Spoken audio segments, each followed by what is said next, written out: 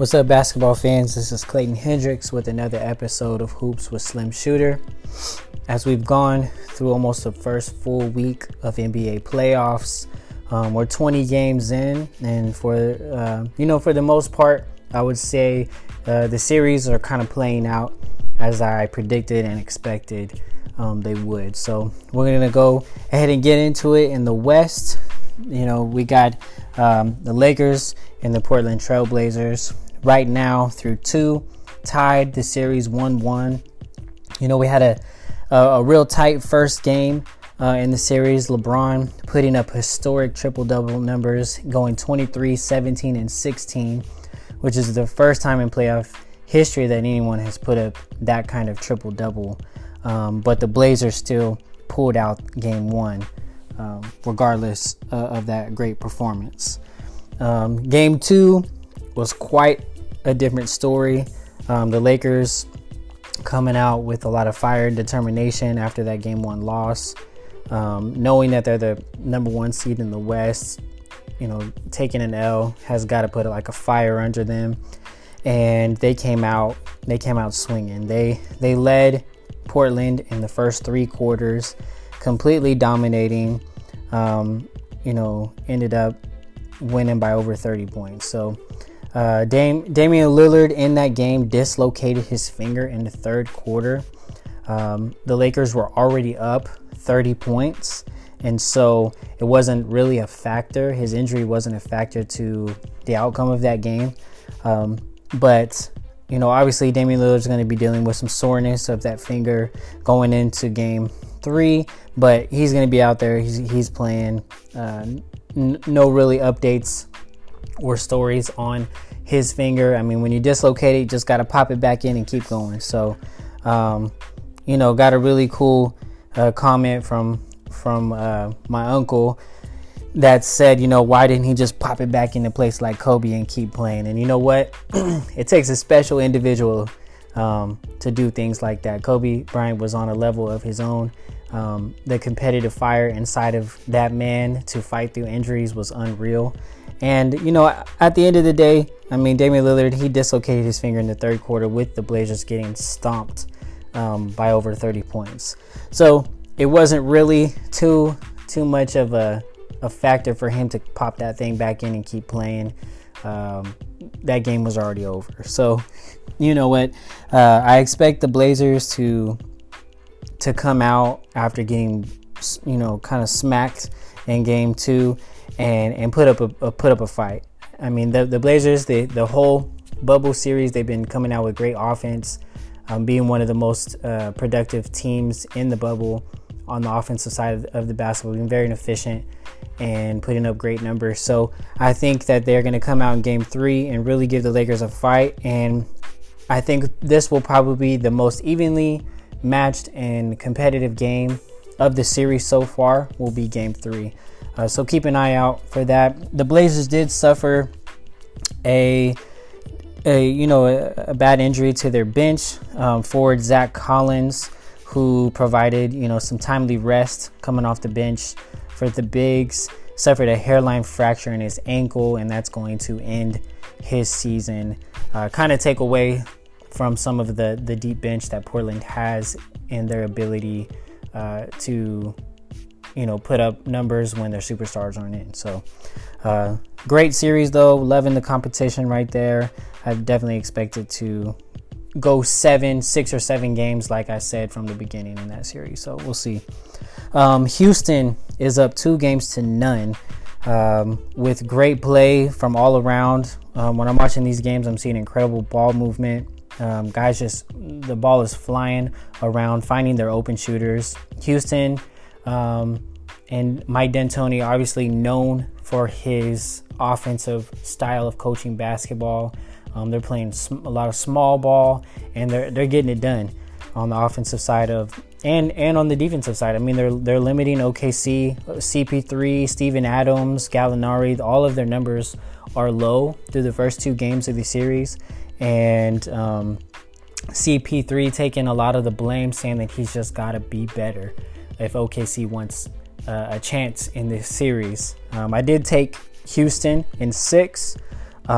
could be a quicker series. And this could be one that I didn't predict. Houston being so good without Westbrook through these first 2 games. It looks like Westbrook is going to go ahead and probably sit out game 3 as well. No rush to get him back, especially if they don't need him. Want to save him for some more competitive series, hopefully further down into the playoffs.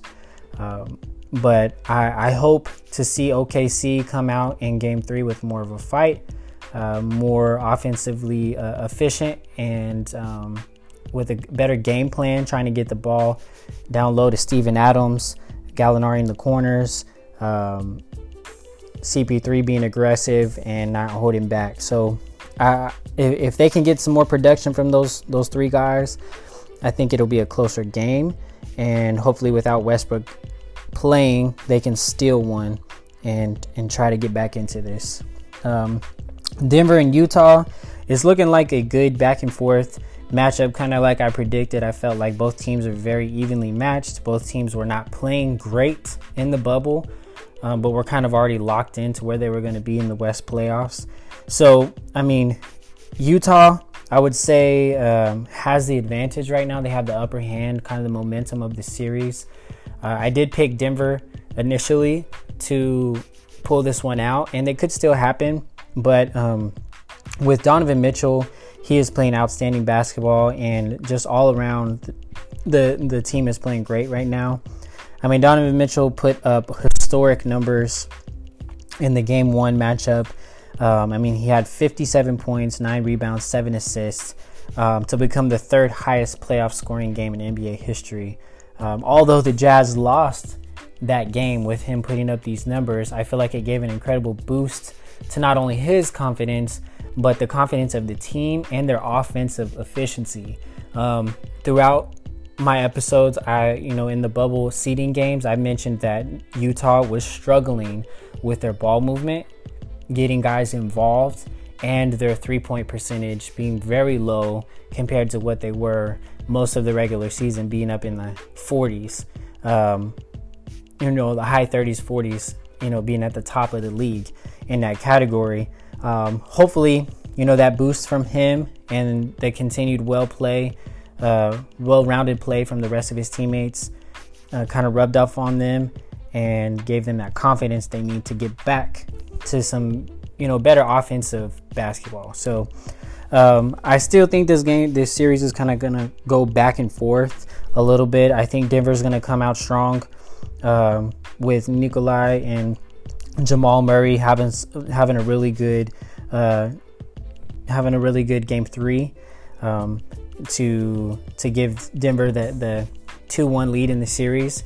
But it can go either way.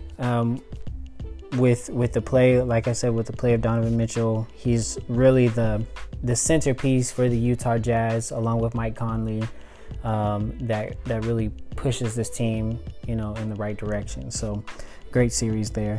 The Clippers and the Mavericks, man, the Clippers are getting much more of a fight from a young and talented Mavs roster than I expected.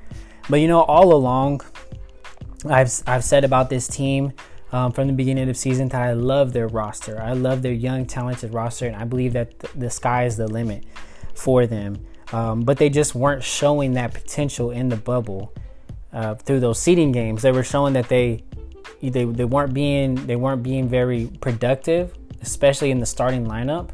And Tim Hardaway Jr. was just kind of falling flat for me. He wasn't even reaching his averages for the season. He was well below in those seeding games, playing off, and it could have a lot to do with the layoff and him just getting back into things. Some guys are slower than others getting back into the rhythm. So he's looked okay through 3.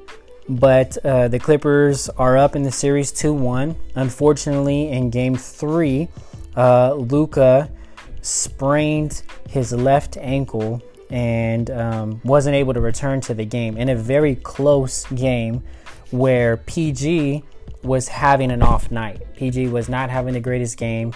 Kawhi had to take a lot of that load on the offensive side of the basketball. Kawhi went 36, 9, and 8 in Game 3 and pushed the Clips to that 2-1 advantage in the series. And it would be hard for me to believe that if Luka didn't go down there with that left ankle sprain, with PG having an off night, I feel like the Mavericks could have easily took Game 3 and been up 2-1. So, looking at Luka's post-game interviews and just seeing kind of the vibes he's putting out about his ankle, he doesn't seem too concerned, but he doesn't show a lot of emotion in these press conferences. So he just said that they're going to look at the MRI, get back to it, and see kind of how he's feeling. He tried to come back in this game, couldn't put pressure on that left ankle and push off and get the explosiveness that he needed to keep playing. So that's not a good sign.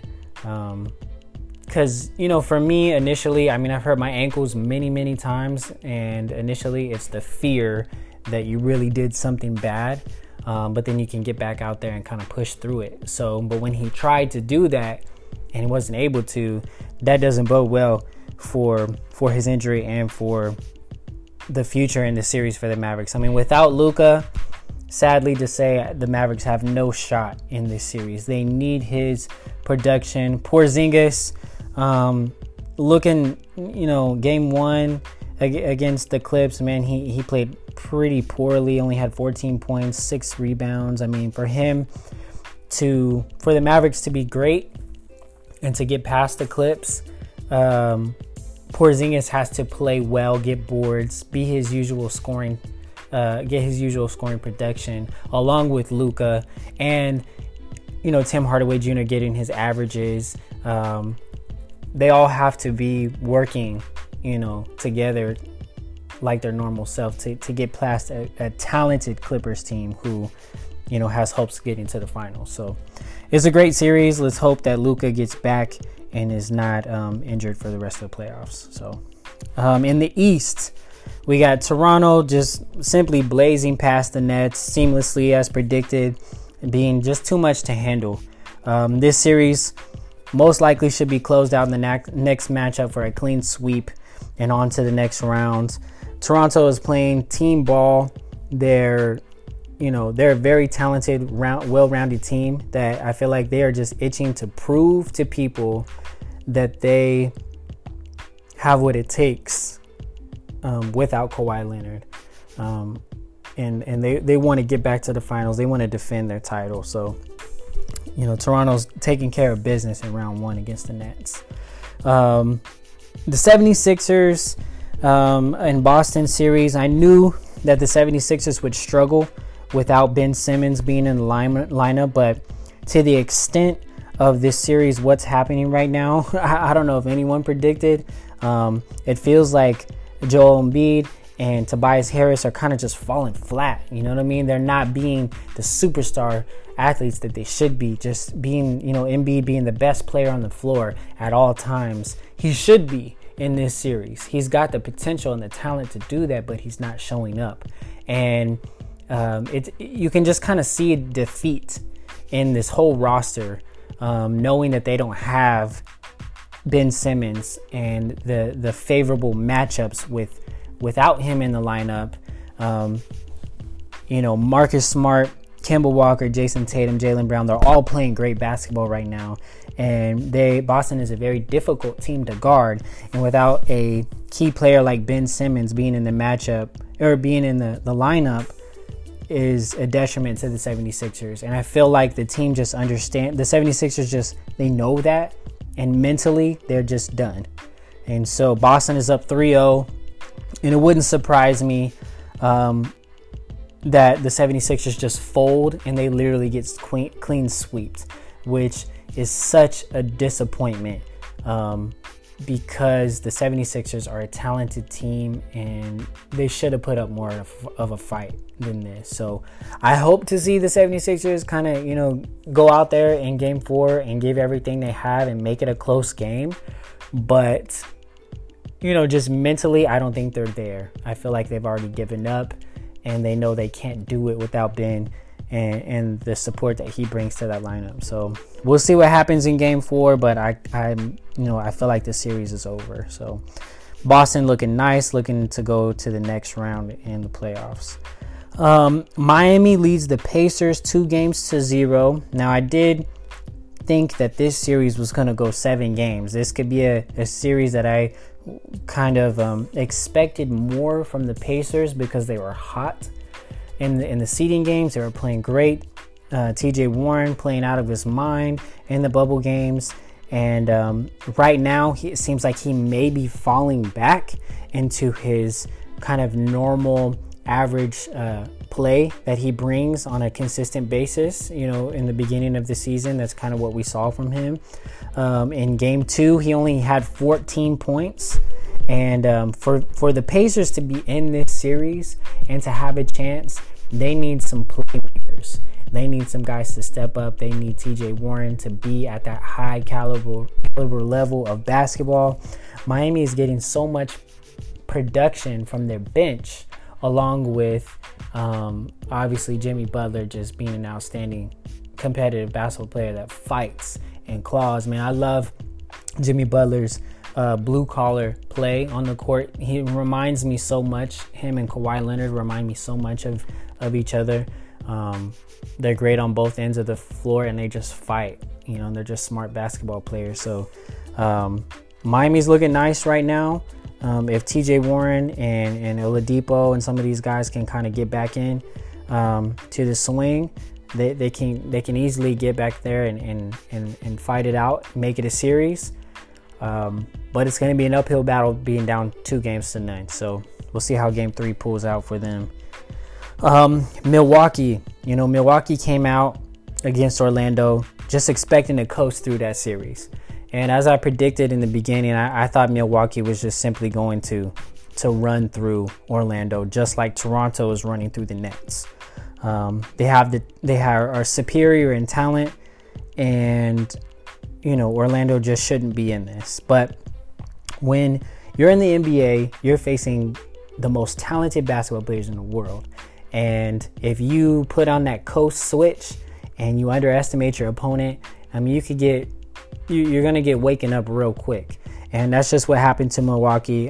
They came out Game 1 coasting, ready to just blow through this series, and Orlando punched them in the mouth, winning all 4 quarters in this matchup. Quarter 3, they tied, but basically this whole entire game was Orlando's from the jump. And they put it on Milwaukee in Game 1. So Giannis and the whole team, Middleton, they woke up for Game 2, and they looked good. They looked to put Orlando back in their place, and I wouldn't be surprised if Orlando doesn't get another win in this series. Milwaukee got waken up in that Game 1 matchup, and I think they're going to take care of business the rest of this series and clean it up, 4-1. So, so that's going to be, to me, that's kind of how it shakes down so far in the playoffs. A lot of good games that we're looking at. Excited to continue to watch some of these close series and matchups. One interesting thing that I've just been kind of playing over in my mind about these bubble playoff games and is the fact of home court advantage. Home court advantage is not a factor in the bubble. With no fans, no emotion within the arena, teams have to muster up their own swing, their own fight to get back into series. And that's an uphill battle when you don't have that raw emotion just pushing you from the roar of a crowd, from those fans just expecting the most out of you, getting you into it, getting that adrenaline going. It's tough for players. The level of boost that fans bring to sports teams is something that is, I feel like, is unmeasurable and is more appreciated than ever right now due to the bubble. Yeah, the NBA has done a terrific job at stimulating crowd noise and introducing a virtual experience for fans, and the fact that NBA players get to see some fans cheering them on in the crowd, but it's not enough. It's not even close to the real tangible fan in the stadium, cheering you on, screaming their lungs out, willing your team to win. And you know what? I'm used to seeing athletes, giving praise after they win a championship or if they win a big game. They're giving praise to the fans, saying, we couldn't do this without you. And at times in the back of my mind, I wondered, maybe before all this bubble stuff, I wondered, were these superstar athletes that were placed that mic in their hand, were they prompted to say things like that? Were they prompted to say that the fans were so important? Maybe to make the fans feel more a part of the team, or continue a high level of support from their community, or even just a tactic, to produce more money for the organization from corporate. You know what I mean? It wouldn't surprise me if that was a thing. You know what I mean? But when it comes down to it, when we see this bubble and we see how it is playing these games without fans, I feel like that's a genuine statement from superstar athletes, because they realize that fans play a pivotal role in fueling them to play to heights that they never imagined they could get to, And so, as we watch these playoff games continue and they roll out, and we see series where teams are getting behind 2-3 games, and they're behind in the count, and normally when you would see crowds and the home court flip, going back to your home arena with your fans just cheering you on, that energy boost from being around your city and your places and just feeling better about yourself, that gives you a confidence boost to get back into a series. And I would have to say that we need to keep a close watch on this as we go forward to see if teams are able to pull out of slumps and fight for their playoff lives, because I would have to say that, I feel like that's going to be slim. There's going to be a lot of teams that aren't able to do that in this setting. And for the teams that are able to do that they're able to pull out of some 0-2s or even 0-3s, I feel like it's a testament to true teamwork, a commitment of unanimous decisions to, I'm not going to go down without a fight. The coaching is even more a spotlight right now, because, they have to be, precise and tactical and have great game planning. And so, and just a testament to the true heart and the competitive fire that professional athletes have inside of them that make them great. And I think that if we see any teams really come back in series from being down, that's the level of the level of athleticism in the fight and what we want to see as a fan. So it really shines who they are and how they can compete without fans and without like a home court advantage in these series. So just some thoughts, as you watch these playoff games and you see your team, fighting to stay in their series and just continue to play hard. I think that's going to be a big factor that goes kind of under the radar. So a lot of great basketball. And I'm excited. The playoffs are here. Hope your team is in it, doing well. And we're going to get back to you with more hoops with Slim Shooter following the weekend. So I hope everyone has a great weekend, and I'll get back to you. God bless.